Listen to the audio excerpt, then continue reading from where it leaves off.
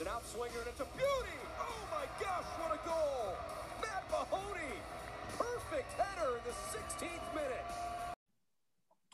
Welcome, everyone, to another episode of the Aristocrats Soccer Podcast. I am a lone host today. We have Dave Harris is out doing whatever he does for his job, and Marion Cole is making workout videos on Instagram. So it's just me and the guest, and our guest is Matt Mahoney, who recently signed with the Colorado Springs Switchbacks. So welcome to the podcast, Matt. Thank you. I'm glad to be here. So what brought about this move? We were just talking off camera to Colorado, and obviously the elevation there is tough. You just recently got there for preseason. So what brought this move about for you? Yeah, so being in SAC the last 2 years, my contract was up, so they didn't offer me a new contract. So I kind of got lucky. My coach out here now, Brendan Burke, was my coach in Philly my first 2 years. So when he got the job out here, he called me up and he's like, "We want you out here," and it happened honestly pretty quick. There weren't many other options at the time for me, so I was actually really fortunate that he called, and I jumped on it really quick. And yeah, it kind of happened within a week, and I got out here 2 weeks ago, getting acclimated, getting ready for preseason in a couple of weeks, and ready to go. How's the squad shaping up? Are you excited? I've seen a few of your signings. I know Steve. I'm going to mess it up. Steve Echeverria. I'm going to mess up his last name, but we trained with him this offseason. But how are things looking? Have you spoken with about whether you're going to be kind of a center back or right back? Yeah, honestly, I'm not sure. It could be either at this point. I know we signed a couple of center backs as well as an outside back here already just for depth, but I think it's looking good. Yeah, I know Brendan, he brought in, I want to say probably like at least 10 guys since he's signed and done a couple of trades and things like that. And I know Colorado in the past couple of years, I think last year only had 2 wins. So he got in, he tried to get into work right away to try to bring his guys in and kind of change the culture of what the club is and things like that. So it's definitely looking up. And especially with the 32 game season this year, it'll be hard to only have 2 wins. So hopefully it can only go better from here. But yeah, I'm super excited. Steve's my roommate. He's in the other room, so he's probably hearing me now. But yeah, I mean, honestly, it's not too bad so far. No, he messed up he heard my pronunciation errors. But what is we'll have to get him on at the end of the episode. Steve's a great guy as well. But so this new stadium that the club is building, have they said when it'll be ready exactly? But because it looks sweet. Yeah. So the 360 video they put out is sweet. In terms of when we're getting in, I think March 1st is when the turf will be completely laid down and we'll be able to actually train on there. So since we're starting February 18th, small group, we're going to have to kind of find somewhere to train. I don't know exactly where that'll be yet. But then once we get in March 1st, since with COVID and all the protocols, we're not really going to be able to use the indoor stuff yet in like the locker rooms, I'm pretty sure. And I'm not sure if they're done yet. But hopefully by like April and things when hopefully COVID starts to loosen up a little bit, we'll be able to get in there. But yeah, it's going to be looking sweet.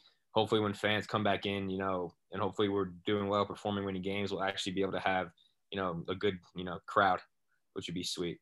Yeah. I mean, I looked at those stadium renderings and a lot of these new ones, I don't know if you saw the one USL Rhode Island was really, really cool, which I think Rhode Island's championship, I believe, when in a couple of years they come in.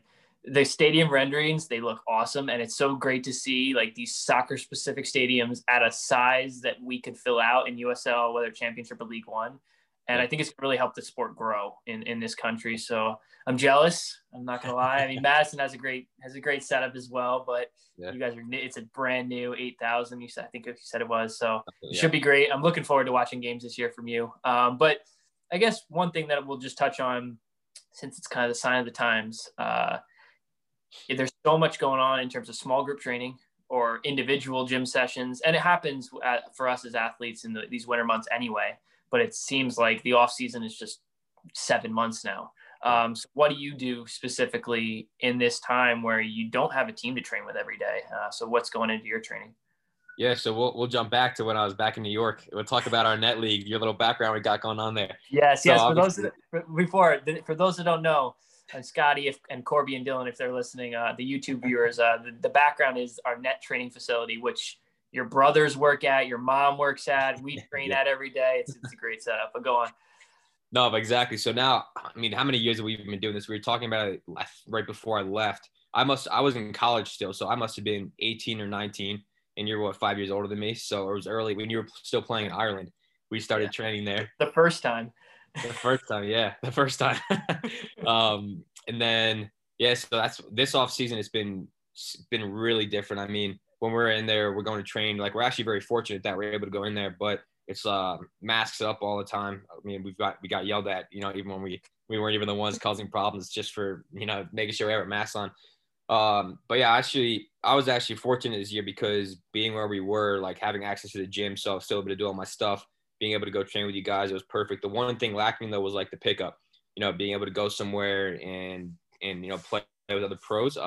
That's been the one thing lacking, but it's been lacking for everybody. So I think everyone will kind of be on the same playing field when the season comes around, and that's why I'm very fortunate to be out here now, training with some of the guys on the team and get going, just kind of get ready to get back into like a routine and kind of normal training. Yeah, the pickup, we over the years we did get like some 3v3s, but we never got like a 5-a-side, and that is the one thing that really you miss. Well, because we know why, because the net charges us. They start yeah, charging us to get too many once it's people. over 6 people, we actually don't tell them. But today we had, I think it was 9 people, and I thought for sure we were getting kicked off. We had 9 people. Joe's watching this right now. He's gonna cut it off next time. He actually was in there, and we waited to start until he kind of left. It was a little funny. We were trying to, but yeah, I mean, these sessions are great. But I think so much of that we build in the off season is the gym work. And I know you're big into that. And I think it's difficult for me as a player. It's difficult to kind of keep it going throughout the season. So I really need that good base. And if I have an off season where I'm not doing enough gym work, I really struggle throughout the season. So how do you kind of balance that? You don't want to get too buff and too big, but then also you want to maintain throughout the season. How do you do that? So honestly, it's tough as well because it happens a lot as well because the season is 9 months. And now, especially with the shorter season, we're still trying to get a lot of games in. So I'm not sure how that's going to work, but I still try to get in twice a week. But like, I like doing like the squatting and deadlifting, things like that, which you're able to do in the off season and kind of tax your body a little more that you don't get to do too much in season. But I'm similar to you. Like I like doing that in the off season to kind of build up lost muscle. And just like gain like work capacity and just fitness like that. And then try to maintain best throughout the season. But you're right, it's tough. I mean, we put a lot of miles on our legs playing 2-3 games a week. And kind of the stigma with us soccer players anyways is that, I mean, I think it's changing a little now, but in terms of not liking to lift, like just kind of running, things like that, the importance I think of strength training is emerging a little bit. But yeah, I'll be honest, it is tough if you're playing 2-3 games a week to maintain. Yeah, the toughest part for me is especially when it's in the heat and I'll lose like 6, 7, 8 pounds in a game. And yeah, you have to drink a lot and get your fluids, get your nutrition after. But I find that from March when we normally start and to October, I lose like 5, 6 pounds. And I still, like, I've been playing forever. And I still can't like figure out the 30 curve. The over 30 club. Yeah. I still can't figure out exactly how to do it. Like I try to do protein shakes but you see a lot of guys, like sometimes they'll try to take creatine because it's more of like keep the weight on, but it isn't a difficult thing for us. And that's a lot of times what teams do is they try to test, or at least smart teams, they try to test your strength, your fitness, both at the beginning of the year for your initial fitness and then also towards the end. Cause it is, here's a question that I would have, and I've just thought of this. If you had your ideal training layout for a week, most teams, you'll train 5 times. You'll have a Sunday off and you'll play on a Saturday. If you don't have a 3-game week, what would those 5 sessions look like for you in terms of gym work and on the field work?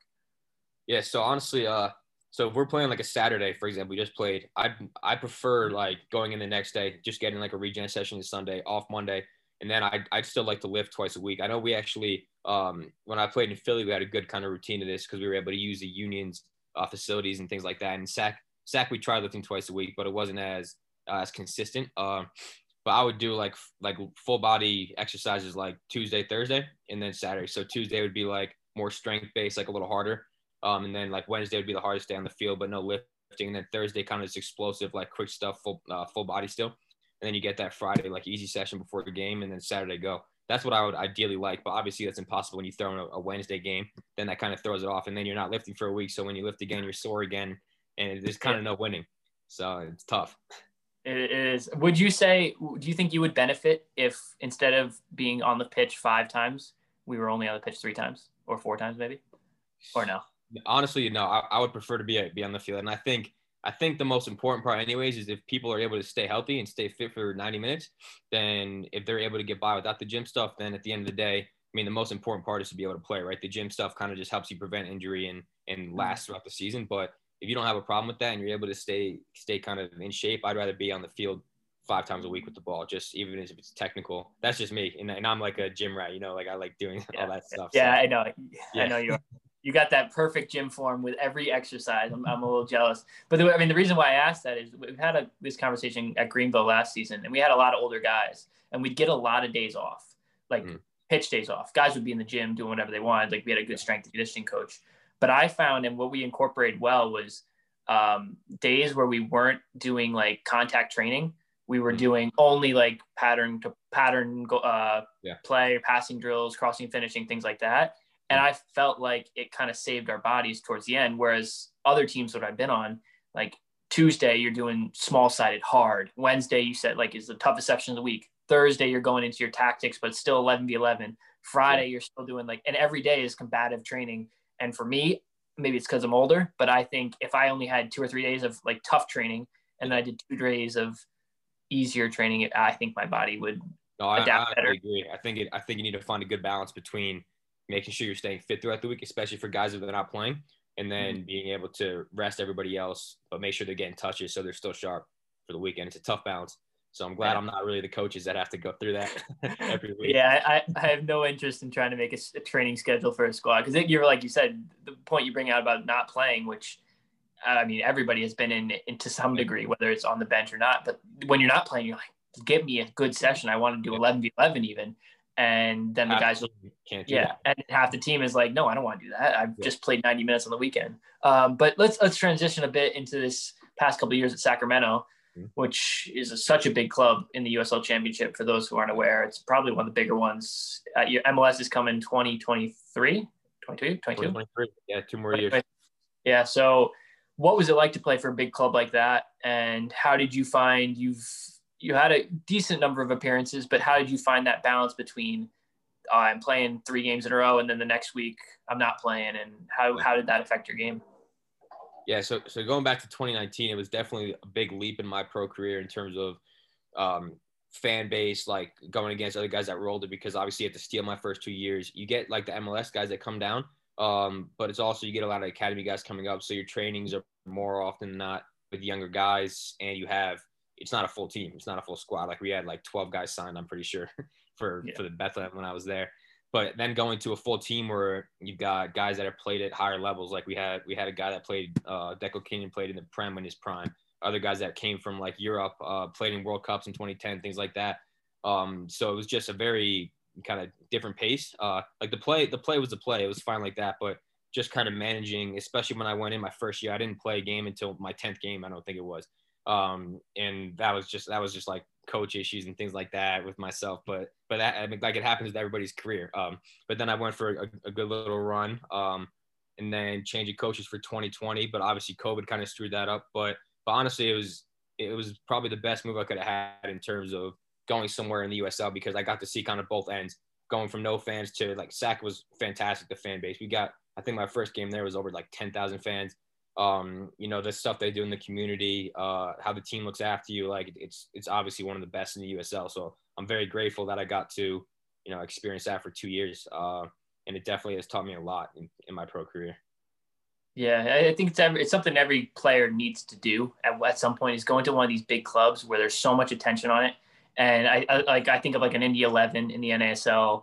I think of Phoenix. I think of Tampa Bay. And I think it really changes your perspective on U.S. soccer, because when you're with Steel or a smaller club, I don't want to mention any names, and around USL that don't get as many fans, you don't really feel like a professional. You feel like, I get paid, but no one cares what I do. Exactly. It's great that you had that experience. What were some things, any specific moments that really stand out to you in a good way from your time in Sacramento? Yeah. So, I finally got in a good run. We played New Mexico. I want to say 2019. It was in like the first week of June. I scored my first goal in that game for SAC, which was nice. And then we were playing San Jose in Open Cup on the Wednesday. And it was just like, that was my first time kind of playing Obviously, I played against MLS guys when we were with Union 2, now Union 2, old Bethlehem Steel.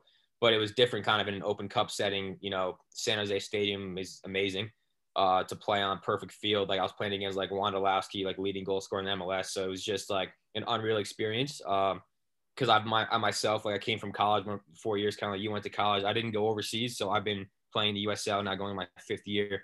So to be able to do that and compete, and I think we lost the game 3-2, but we were up 2-1. And to get that experience was like a really just amazing moment in my career to be able to say that, oh, I competed well against MLS guys and was able to like hold my own, which most people, you know, never get the opportunity. So it was cool. Yeah, it's always a great experience to see those like Premier League, MLS, national team players and getting to taste. And so from your experience against, I know it's only one experience with the Earthquakes, but what do you think the biggest differences between USL Championship and MLS would be then in terms so it's of like a little bit speed of play, but honestly, there's a lot of guys in the USL, I think technically that could do it compared to guys in the MLS, but like their brains and how they work. I feel like that's always the difference between like the levels. There's always technical guys, but in terms of just like how smart they are, where they are on the field, like how quick they play 1 and 2 touch. I think that's like a huge difference. I mean, we were chasing the ball. Obviously, we didn't have a lot of possession for most of the game, kind of countering. So you see how quick the game actually is and how like upstairs they're kind of knowing where they're playing the ball before it gets to them, and all the things like you try to learn and teach yourself when you're young. To be able to experience that was very like eye-opening. Yeah. I think it's such one of my favorite experiences was playing both against Burnley and against Stoke. And I guess also Newcastle was those kind of Premier League games. It was always wasn't always a first team, but it was like a mix of guys who weren't playing, guys coming off injury. Yeah. And it just like, you're like, holy crap, these guys are so good. But then at the end of the game, the score was like, we lost to Burnley 2-1. We lost to Stoke 4. I think Stoke was 4-0. And then Newcastle was 2-0. But you walk off and you're like, wait a minute. Yes, they are unbelievable players, but you're like, if we didn't make this, we didn't switch off here, or if they didn't stick one in the top corner there, like we're even with them, and we can definitely compete. So I think it's something that you, as a player, you draw on those experiences, and then you go back to your training, kind of what we were talking about in the offseason. You're like, all right, this Wondolowski's movement here. Hey, I don't know, whatever specific thing, maybe he makes a really good first movement to the first post. I have to be more switched on to that, and it really improves your game. But do you have any specific example of something Wondolowski did? We'll get Wondolowski since you're a defender. Honestly, exactly what you said. Like obviously he's towards the end of his career. He's not super athletic anymore, not making big runs in behind. But like in the box, like that's how he made his career. Like making those quick little movements in. So you always need to know, like as a center back, where he is and where he's going. And if you turn off and don't know where he is for 1 second, I mean, he's already put the ball like in the back of the goal. So like he's not going to beat you with pace. Like honestly, the way San Jose obviously plays a style of soccer that nobody else in the U.S. does in terms of how they defend and things like that. But like going forward, he could be not in the game, not touch the ball for 20 minutes, and then like inside the 6, he taps one in and goal. Yeah. They win 1-0. Yeah. He's a pure poacher. A prime example, poacher. Yeah. A typical line. Yeah. So kind of going off topic a little bit, but when you were at Sacramento, you had a little Instagram or YouTube series called Tasty Tuesday. I would be remiss not to mention this. Yeah. Oh my God. So I was lucky enough every week. I had it scheduled. I'll be like, all right, Mahoney and his roommates have Tasty Tuesday coming. Let's see what we got. It's like chocolate covered pancakes or whatever. You guys would make the most ridiculous meals. So first question is, I guess, introduce your roommates. I know what they are, but introduce them to the guests. And also, what was your favorite kind of dish that you served, and how did you guys come up with this idea? Yeah. How did the club come up with the idea? So I'll give my shout outs to the Stanford boys, Drew Scondrich and Sam Werner, for joining me in the Tasty Tuesdays. Honestly, so when COVID hit, we played our first game, and then obviously we stopped. We couldn't do anything, and that was like the height of the fear and everything. So we didn't leave our apartment at all. I mean, you know what it's like. The whole country does, like, and so things got super weird. I mean, 3 guys hanging out in an apartment. Like, what do you expect? So actually, someone from the club brought something up, like if we could do like some funny videos or something like that. And I want to say, so Drew's a big baker. Drew likes baking a lot. So I want to say either he thought of the idea or somebody brought it up, and Drew was kind of the pioneer of it. And so one day, like, we sat down and and we literally we made our desserts, and in the beginning, like they were kind of mature, like normal conversations we'd have. We would rate them at the end. But then like each week we wanted to spice it up, and like we were wearing just ridiculous like outfits and things like that. So it was honestly very fun. Like I'm not gonna lie. Not best for the soccer diet, but that's all right. In terms of best one, oh my God, I'm not even sure that's possible. I know Drew's a big fan of it was chocolate chip banana bread. That was delicious. But anything peanut buttery or chocolate that we made along the way was just, I mean, my favorite. Fantastic. I love some peanut butter and chocolate, but it's great that you guys made the most of a kind of shitty situation for everyone. And a lot of people around the country were stuck at their home and hoping that if they're alone and you're just going stir crazy, but it was good you guys had roommates, or you had two roommates that you got on well with. What is it like for you? You're on your third club. You're only 25 years old, but you're on your third club, and this will be your fifth season, right? Season, yeah. Yeah, this coming season will be your fifth. So what is it like for you with the relationships that you made along the way, and like how do you keep those relationships, or is it more like, all right, I'm in Colorado next year, I'm going to be friends with Stevie and this guy, and I'm not going to talk to Drew anymore, or I'm not going to talk to James Chambers anymore back in Bethlehem, or how is it for you? I mean, every player is different. I've heard many different perspectives on it. Yeah. So it's funny you say that, because well, first off, I'll give a shout out to James Chambers. I don't know if this is knowledge yet, but he'll be out here in Colorado as an assistant coach. It should be announced soon, so we'll keep that. Breaking news on the Aristocrats podcast. But it's coming out soon. But yeah, honestly, that was probably one of the toughest parts about leaving Sacramento. I was very fortunate the 2 years there. Whatever happened on the field was on the field, but the guys off the field were amazing. I've got some friendships there that hopefully I'll have forever, and saying bye to some of them knowing I won't see them every day kind of sucks. And I'm sure you've had similar interaction with guys over in Ireland, like how often you're going to see them.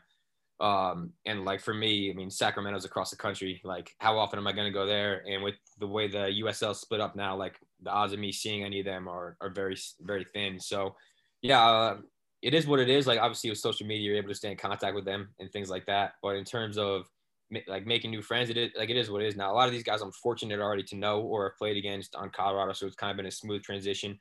Coaching staff I know, so now it's sad to call myself kind of a USL vet a little bit, getting to the USL veteran stage, but it's just part of the game. And unfortunate that it happens, but you just gotta kind of make new friends and go from there. Yeah, I do find it. I find it's a tough situation, but it's also a great situation, because if you're just a 25-year-old moving to Colorado, you probably have no built-in friends.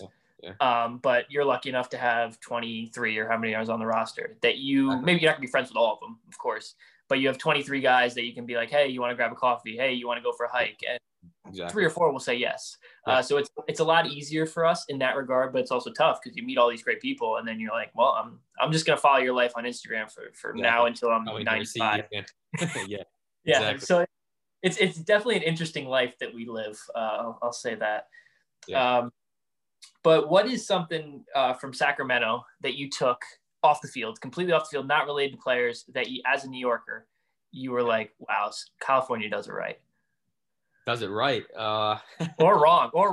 Right or wrong? Well, obviously, California is very different from what New York is. But I'll be honest and say I was in the one spot in California that was kind of most like the East Coast. Like it wasn't down south where they've got the palm trees and the beaches. It wasn't San Francisco where it's a very kind of just like liberal hippie type of area, I guess. Sacramento had your hippies out there, but honestly, one thing is kind of like open-mindedness, I guess. It's a different vibe out in California. You know, the East Coast has this bad rep for being fast-paced, rude people, whatever kind of goes along with New York, where we're from. And I met a lot of nice people out in Sacramento that were very open-minded, different perspectives. And that might just be because it was my first experience moving far away from the East Coast. But I just honestly say that just like open-mindedness, different perspective on life and how things are, a little slow pace, like enjoy nature, big nature thing, like hiking and stuff like that. I became like, it was enjoyable to do. But yeah, that was probably the biggest one for me. Yeah. Sadly, this past year we had no choice. We had to go on hikes. Whether you like hiking or not, that's you had to. You can bake and hike. But I enjoyed it. In the USL contracts, I'm pretty sure things like you can do, man. Like go to the grocery store, hike. Those are the things. Let's actually touch on that because this is a hilarious topic for people who don't know. But when they redid after COVID, we had to sign like an amended.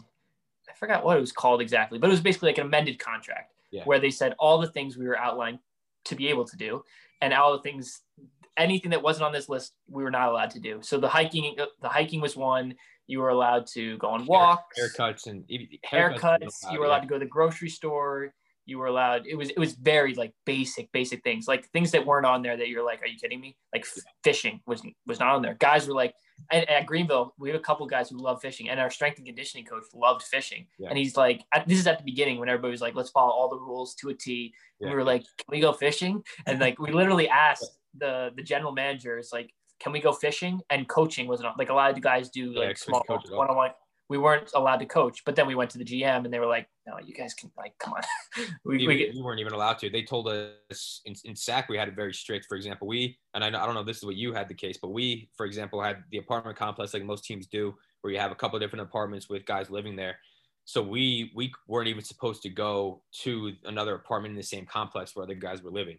But like, again, we think it's funny because then you go to training and you're training on the field with them. And yeah, you're trying to stay far apart, but realistically you're doing set pieces. Like you're going to having conversations, you're 2 feet away from each other anyways. So the rules are a bit silly at some points, but I get what you're saying. Like, okay, you can go for a hike, but can we fish? Like where's the line drawn? Yeah. And in Greenville, we basically were told common sense. That's kind of what that was the verdict. It was like, let's use some common sense, but like, don't go out to the club, don't go to crowded restaurants. But if you want and you want to go eat somewhere and there's no one around it or it's outside, you can do that. Or if you want to coach and whatever.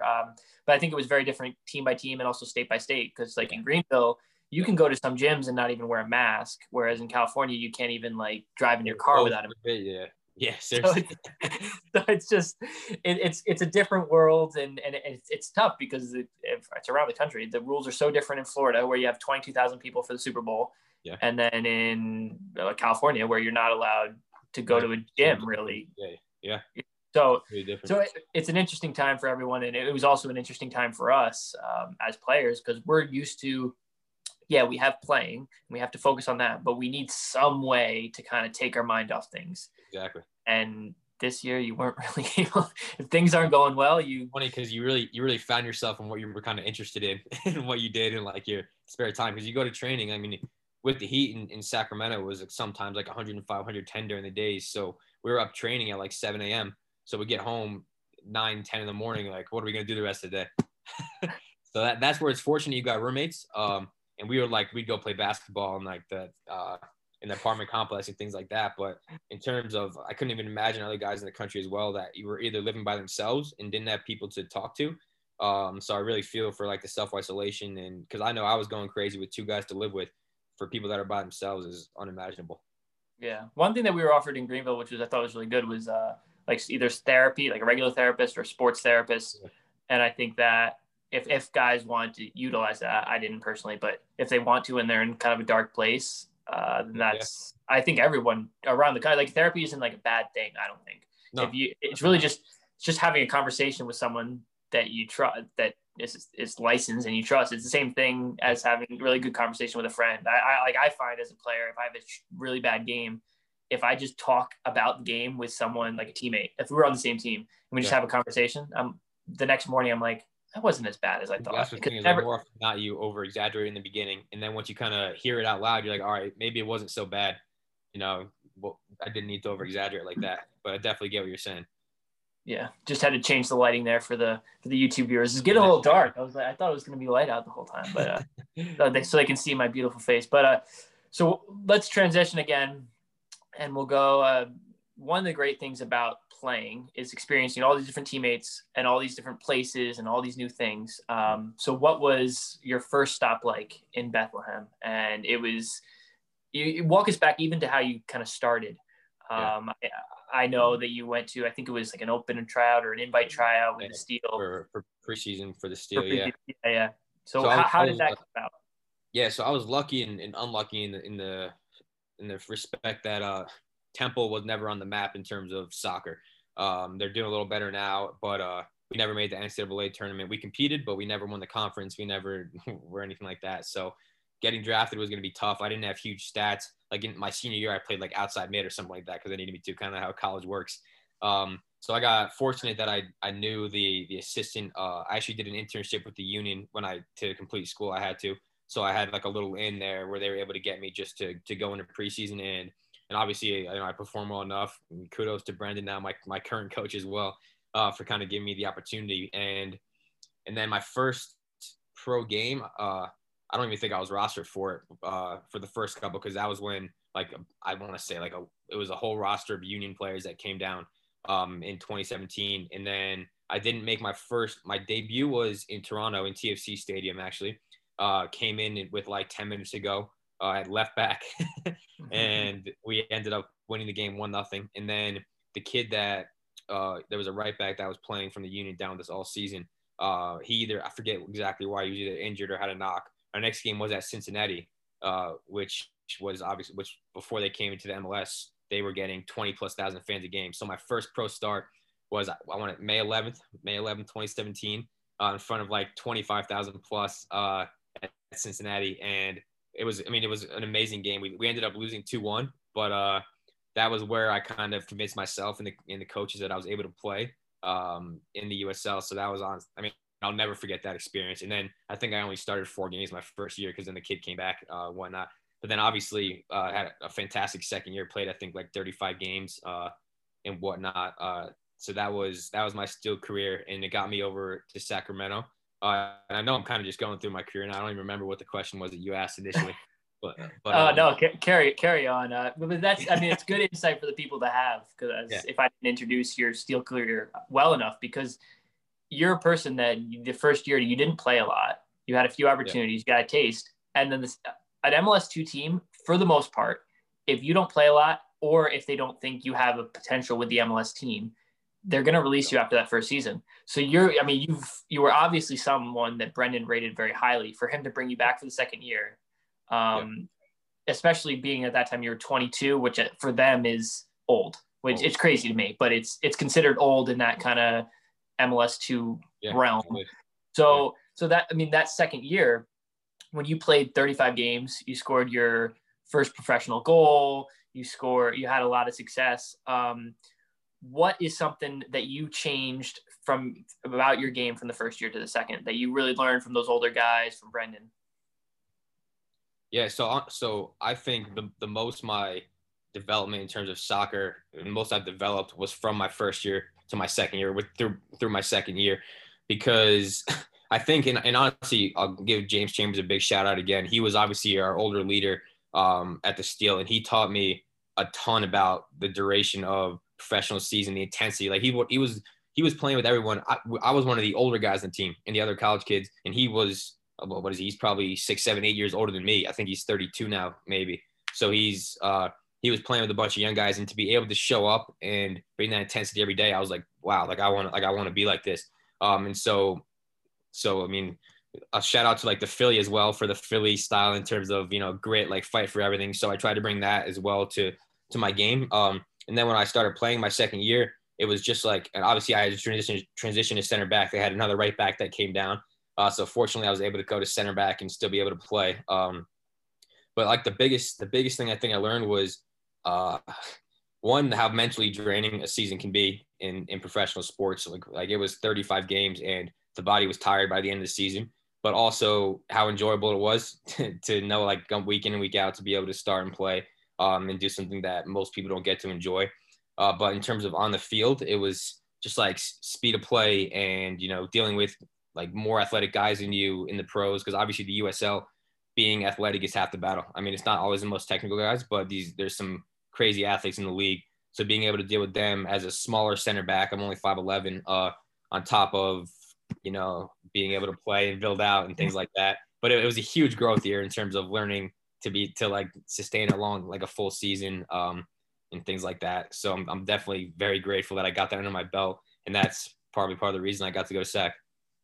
I don't want to call out your parents here, because I love your parents. We've done many co-ed tournaments together. I've played with your whole family, Yeah. But have they never taught you if you're 5'11", then you always say you're 6 foot, or are you just too honest? Nah, they've never taught me that. I mean, my mom's 5'1", so my mom's 5'1". I think my dad's 5'9" or 10. But I should. I got to get on all my stats and stuff or whatever online. It's 5'11". I got to get that 6 foot in there. Yeah, I mean, it doesn't even have to be true. No one's checking. Like if you look up me on Wikipedia or whatever, they don't even have my birthday right, and I'm like 7 months younger online than I am in real life. So I'm still 29. There you go. Hey, just saying, I'm still 29. But yeah, it's great that you had someone like James Chambers, someone that I played against in Ireland when he was at St. Pat's. He actually beat me in a cup final with St. Pat's, and I was with Galway. It's probably the saddest day of my career, unfortunately. But he's a great guy. Everybody in Ireland really respected him, and I know he did really well over here in the U.S. But now that you're kind of getting to be older, not quite at that level, but what is something that you're going to tell a first-year player at Colorado in terms of the length of the season, how mentally draining it is? What is something you're going to tell them that you did and help them? Honestly, I was fortunate as well. I lived with my sister for the 2 years in Philly. One that kept me financially stable. So shout out to the sister. We know how some USL contracts can be in your first couple of years, but or all of your years, but yeah, or all of your years, yeah. But especially with 2 contracts, they could be brutal. But honestly, like I was able to get away, and I have a couple nieces and nephews that got my mind off of soccer. So we talked about like during the pandemic last year, being able to kind of escape and not always be thinking about soccer, which there was no really outlet. So for guys, obviously, I know it's tough now, but you need to find ways to refresh yourself. And whether that's a couple of days off where the coach gives you, we're able to go somewhere like enjoy nature if you like doing that, or like obviously like hang with friends or family, things like that. That's definitely something you should do because it is 9 months is a long time, but it goes by quickly. But the ups and the downs of a season are something like I've never experienced before. You could be on your high scoring one game, and then a week later you could be at the lowest part because you conceded a goal and you're not going to play the next game or something. So it's definitely just being like find these little things that work for you that help you kind of refresh like your mentality. And just like you need to show up and be able to play every day. You need to. I know people like going to bed late and dealing and stuff like that, but you got to get in a good routine. That's super important for longevity. Like going to bed early, proper nutrition, all the kind of corny stuff that people talk about actually matters as you're getting older. Yeah, especially as you're getting older. I'll vouch for that. I feel like when I was younger, I didn't know as much, but I also could get away with a lot more. Sure. But I think we spoke about it this off season. You were like, I feel my lifts now more. Like my body is actually sore a couple days after. Whereas when you're 22, you would do the same lift and you train the next afternoon and you'd be fine. So age definitely plays a huge role in that as well. But I would say as USL players, I think there's always something. We're not world-class players. So we're not like the even an MLS player, right? And there's always things that we lack not that we lack, but we don't get to the next level because of that. And I think the point you're bringing up is so good about getting away from the game and kind of balancing, not because I find we have guys that obsess about the game and are in the gym 24/7. They're training 24/7. They're doing all the extra work. And then you have guys that are just good and bad. But exactly, which is, and then you have guys that are laid back and it's just like, oh, I'll show up to training whenever. Like, I mean, I don't want to call out like maybe island people, like just different mentalities that people have. Whereas kind of New Yorkers were like, all right, let's get to the gym 5 days a week, do this, that, and it's finding that balance. I think is so important for a player development. I agree. I think you've got it. I think these next couple of years for you, your career is just going to take off. That's what I'm seeing. And then, I mean, I sure hope so. You got the magic 8 ball over there. I sure hope so, man. Dave normally has the magic 8 ball, but he's not here today, so we'll have to. I'll vouch for him. I was telling you, I was looking forward to having the conversation with Dave. Entertaining guy, to say the least. Love that guy. He normally comes out with some really good questions that he doesn't even tell me beforehand. He's like, that's a great question. But let's talk. We'll kind of bring it all back together, and we're both from the Hudson Valley, New York, and we trained in the off season. I'm 5 years older than you, so we didn't really play growing up. But I'm going to quiz you. Do you remember? Oh boy.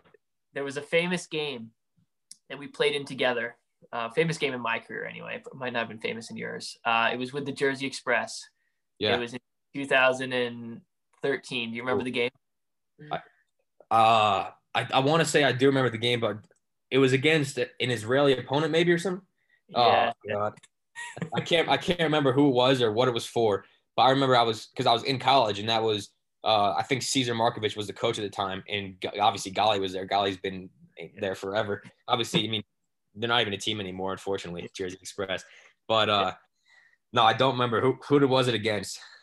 The team was Maccabi Haifa, and it's actually funny. My dad is actually walking into the room, and the only reason why I know you were playing is I scored a goal in that game, and he's like, he was talking to your dad. They were sitting next to each other, and he's like, and I guess you weren't on the field at that time, and on the audio is, oh, it's a good thing Matt wasn't in because he would have covered Jake better than that. And I've seen the goal because like on my old highlight videos and stuff. I want to say you might have played for both teams in that game. I played for the Israeli team because they needed numbers, right? Yeah, now I remember.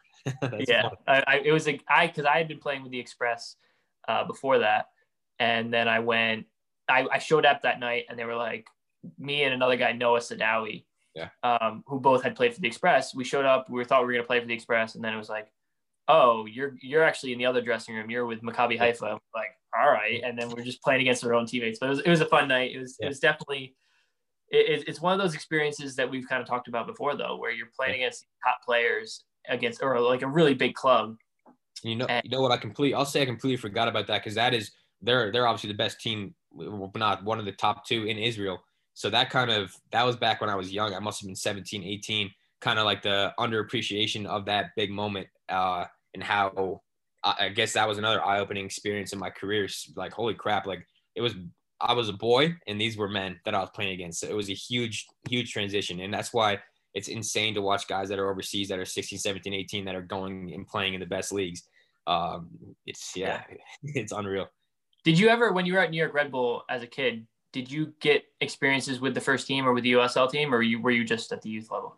No, for me, before I got cut and went to Gachi when the 16s. We didn't do much with the first team, but that was when obviously Tyler Adams is a couple years younger than me. When he was starting to transition up, that's when the USL team became like a more pronounced and kind of like the league in general. But no, I never did. Yeah, but growing up in that academy definitely it teaches you the way. Like Tyler Adams was in the academy from age 10, so it teaches you a professional mindset that a lot of players, even me, like I grew up and I played for a good youth team, but I was never in that academy kind of setup. And it's something that we've talked about on the podcast, actually, Dave and I, is like in America, unless you're with these MLS academies, you don't have that moment where you're either with a first team coach or getting the first chance to play train with the first team, which you didn't quite get, but it's such a big eye-opening experience. And I think part of the problem with our development in the US is in England, that happens at 16 or 15 or even 14 sometimes. And in the US, your first experience was 22. And my first experience was probably 22, 23, or whenever it was. Imagine you start 5 years earlier, the type of growth that you could have in those years. You maybe be probably much better players, to be honest. But it's just like how the system is. Now you see less guys going to college and going through that, which I think I'm a huge advocate of going to college as well if you think maybe you'll end up in the USL check, because it made me grow as a person a lot and develop, maturely as a person. And things like that. But obviously it's not for everyone. If you're a world-class talent or even in the US at 16, you should be trying to, and like that's your goal, you should be trying to get to an MLS team and develop. But it's definitely a different track than what they do overseas, as well as I know Zlatan talked about a little bit in terms of the cost for a lot of younger players to get into. Now, I feel like a lot of academies are free now, but in terms of underprivileged locations, being able to get to those training sessions or be seen is a huge problem, because there are tons of talent in the US that don't get seen, that, if they had the right coaching, right, people watching them, that would probably be world-class players, So it's just a difference from what's going on overseas. Yeah. And I think part of the issue is soccer is such a pay-to-play sport, whereas basketball, especially, and football, you don't really need that development early on because you don't really need to play till you're 14. Whereas basketball, there's just a playground, you play pickup. Whereas it's not as much in the US. There are places and there's cities that allow that, but it's not enough. And I think that's what we need. We need more like of the pickup, and then yes, the pay to play is also an issue, but if you can just get players passionate about the game and learning, because like in Brazil, they're not getting coached. They play anywhere. Yeah, they're not getting coached by Pep Guardiola or Jose Mourinho. It's just that they're playing barefoot. They're just enjoying their game. They're learning, and that's the biggest thing when I'm coaching the younger kids. I'm like, the parents are like, "What drill can we do to make them better?" And I'm like, "They just gotta play." Yeah, just go play. That's what they think now. And obviously, there's a huge market for training kids, and parents pay a ton of money. But half the time, if the kid just loved it and they went out and just got touches, played with friends, they'll get more out of that than they would in maybe like a 30, 40 an hour minute session with us, because you don't need drills. You just got to touch the ball a ton. Like for us, we didn't have personal trainers growing up, and we were fine.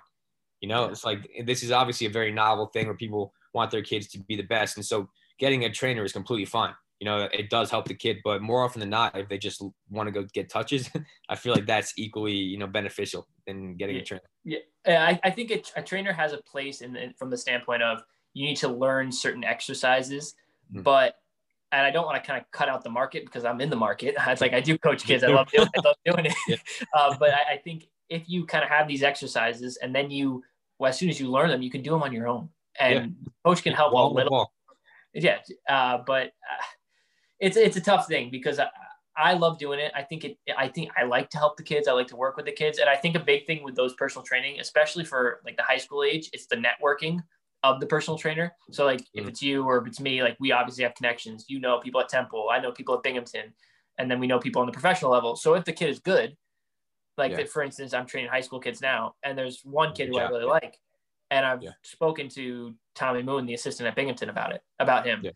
And that's where the kind of connection comes in, and it can really be beneficial. But when you're 10 years old, way later than where 10 years ago when they're 5-6 years old, that doesn't matter, like stuff like that. It's just being able to get touches. Yeah.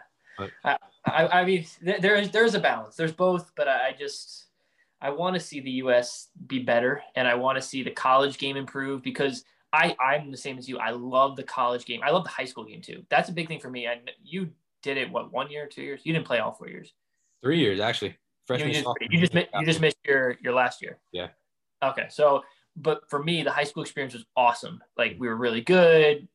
Like people went to the games at John Jay. People did really good. You scored 1,000 goals, so that probably helps. Yeah, I scored 1,000 goals. You're welcome, Sipe. But I mean, I went to Jay and you went to Ketchum, and at that time, Ketchum we were in the same school district, but Ketchum was poor and John Jay was very good. So my experience is very different probably than even if you played all 4 years. Yeah. But now with the academies coming in, and you're not allowed to play high school soccer, you have to pick one or the other. And I'm like, wait a minute, can't you just make it work? But then at the same time, you look at if you want to develop like a Pulisic or like a Tyler Adams, which is the 1%, not even the 1%, the 0.0001%. Yeah. The high school game doesn't help it. The college game doesn't help it because you're only really allowed to play 3 months of the year, and the rest you're limited. But I'm interested to see from your perspective going to Temple. I mean, Temple and Binghamton were kind of similar schools, mid-major, pretty good, but not amazing. Yeah. What is something you would change about the college kind of atmosphere, the training, the setup? What would you do? I mean, that's where to even start, to be honest. But obviously, like I'm an advocate for obviously length. I know discussions of lengthening the season to the spring, and I know actually they're playing spring seasons now because of COVID. So it's proof that they could probably make it work if they elongated the season. But I think now looking back now, how much time I lost getting touches on a ball in the spring season because you spend more time in the gym. So for example, my sophomore junior year, we were at 6 a.m. lifts every morning. Lift for an hour, and then afternoon sessions we'd have maybe like conditioning, but we were only able to touch the ball 2-3 times a week. So we're like, it's equivalent in terms of we're touching the soccer ball 3 times a week, and then on top of that lifting 3 times a week. So you're dead. So you're not doing anything on the weekends, but it's not like you're training for an hour, so you don't get to work on any of your weaknesses. You're in there, you're playing pickup because you just want to play. It's fun. So the amount of like learning and being able to develop your game is it's almost impossible because you're not able to get on facilities then when you want. So the only way you're able to train is if you go off of like school campus and find a park maybe to train in, which in Philly, in a city, I mean, impossible. And so like you can't get on any of the facilities because other teams are on them. So you only have your hour to train, so you can't work on anything. So how are you supposed to develop to be a better player? So that's why it's if you end up out of college as a professional player, I mean, it's amazing because of all the time you actually lost. And then if you're not playing in the summer, like in a PDL, for example, then that's even more time lost. So I'm a huge fan of I'm thankful for PDL in the summer because they were actually better than my Temple team because that helped me develop even more. But not everybody does that, and it's just a lot of time lost. Yeah, I could not agree more with all of that. I think the biggest crime is the spring season. I think it's ridiculous. I don't want to kind of shit on the NCAA too much because who knows, I might have a job in the NCAA one day. Yeah. But what the spring season is for college soccer players is a joke.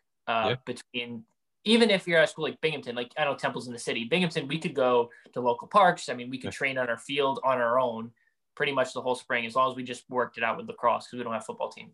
But the fact that they limit us up until like March to 2 hours on the field. Yeah. And then after March, it's like, I think it's like 8 or what. It's a small number and it's not enough. And it's just so against 2 or 3 games. Like it's not beneficial for those that want to pursue soccer after, Absolutely not. I think there's a place for it. And I think it was a good experience for me, but if I didn't play PDL in the summer, there's no chance I'd be a professional player. I 100% agree. And I like I said, I wouldn't go back and change anything. Like I loved going to college. It was fantastic 4 years.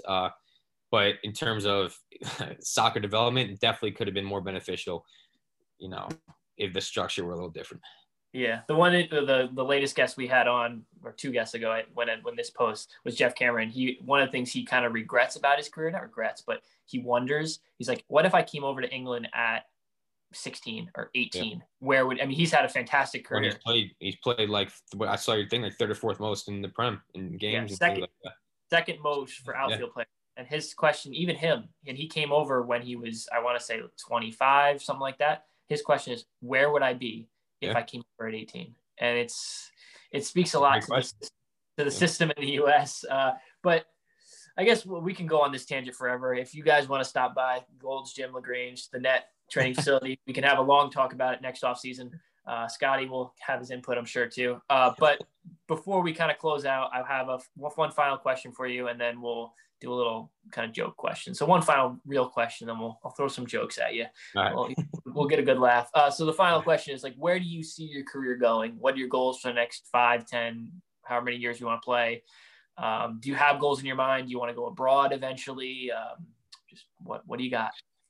So they're very broad and not very to the point. But like I think for myself now and seeing how the game is in terms of going over to Europe, that's all, that'd be fantastic. But seeing how I'm 25 now and I'm not 16, 17, 18, to be able to go over there and play in a great league and obviously make good money, it would be very tough. But obviously I think it's a lot of soccer. There's a lot of politics involved, and it's a lot of who you know. And getting opportunities. So obviously I'm still I'm getting to the prime of my career. Making it to the MLS would be, I think, like the pinnacle for me right now would be something fantastic, which I think is achievable. It obviously takes hard work, but like I said, there's a lot of guys in the USL that have had great stats that haven't gotten chances in the MLS. And I think there could be a lot of interchange in terms of like the middle half of players in the MLS to the better half in the USL could definitely swap a little bit. And I'm not sure that MLS and USL does great at giving opportunities to these players in the USL maybe, but I mean that's off on a tangent. But my goal would be to make it in the MLS, and that's obviously a goal that I'm going to strive for. But I honestly, as I get older now, I've had moments in the past 2 years that were tough playing, and I'm focusing on enjoying it a lot as well. I want to make sure I'm enjoying my playing because obviously, it's a thing that not many people get to do. So living in the moment, being able to, continue to enjoy it. That's obviously the biggest part. We're not doing it for the money in the USL. Otherwise we wouldn't be playing. So I still do it because I love it. And so I want to make sure that stays there, even if I don't make it to the MLS. Yeah. One thing I was actually thinking about, I'm a little bit older than you, but one thing I was thinking about recently was like, someone asked, how many more years are you going to play? And I was like, the answer can be anywhere from 1 to 6. And for you, it can be one. You'll be playing till your legs fall off. I'll try. But the same for you. Like it won't happen. But theoretically, if you have a shit year this year, you very well could be done just because of how the USL is and how contracts are and things are. Players are in and out all the time. Yeah. And it's such an unstable business. But I'll be brutally honest. There are some places in the USL, and this is, I don't want to shit on the league, but there are some places where you would not want to play. Not just because, not location I'm talking about, but how players get treated all around in terms of looked after, the places they put you up in to live in. I mean, some places aren't worth it. So you really, if it gets to that point where we have our degrees where we could pursue something else, you know, kind of make that next stage. Like you said, it could be next year, it could be 10 years. You really don't know. Yeah, we'll be playing for the Hudson Valley Hammers in no time. Yeah. If Tyler Adams gives us these $1 million contracts. Yeah, at least a Nike deal or something. But what is something you're gonna do? You're looking to do after you finish playing? So, I mean, isn't that the question for everybody? No, but as I was a kinesiology major at Temple, so obviously we've talked about I love lifting weights, love exercise, things like that. So something along those lines in terms of I think I do love the game, like staying involved in the game. I think being able to help younger players in terms of like teenagers getting into college, helping them develop physically, you know, mentally, like that in soccer as well, could be something huge. So honestly, maybe something like the net, not necessarily like the net, but some sort of facility for training players as well as training them physically. It's all very tentative though, like with the league where you're bouncing from place to place every 2 years, you know, it's not very beneficial to be able to start something up or try to. So we'll see. Hopefully I've got a lot more years before I need to figure it out. If we're in the same place, let's collaborate, because I would like to do something like that too. I'd like to have like a kitchen, a gym area, not like a normal gym, but a gym area for serious athletes, like the elite in that, which is like sled pushes and things like that. And then have a field indoor. Exactly, because like we know the two of us, like we're not 9 to 5 people, for example. So I'm not going to go get a desk job. Some people are, and that's completely fine. But I'm too jittery. Like I couldn't do it. I just mentally couldn't do it. So I'll need to be active, doing something that's, you know, moving around. Yeah. I'm the same way. Let's start a business. We'll call it Aristocrat MJ or MJ. We'll call it MJ. There you go. I'm in. But so to finish off, we're just gonna have a couple questions for you, just for the boys. So at the net training, we didn't train as much this year because of COVID and because you left early. But we're gonna say the three big outside of ourselves, the 5 group is you, me, Scott Zobre, who I played with at Binghamton, Mike Corby, who he's played overseas in Sweden and in Germany. He's won the league in Sweden and in Germany, lower leagues, but he's done very well. And then Dylan Williams, who's now in the Regionalliga in Germany, which is the 4th tier, which is a very good level. So just to introduce the 3 other guys. So we're not going to count ourselves in this, but when we do one-on-one drills as a defender, Scotty, Dylan, and Mike Corby are all attacking players. Rate them 1 to 3. Who do you least want to face? So 1 being the least or 1 being the easiest? We'll say 1 will be the guy you absolutely don't want to go against. All right. You know what? I'll be honest. I'll go Dylan. Dylan is a very shifty player. And then I'll go Corby, and I got to put Scotty last. But Scotty, you never know though, because Scotty's the king of, he'll dribble at you, he'll kick the ball off your shins, it'll hit his shins, and he'll be past you. That is Scotty's move to a T.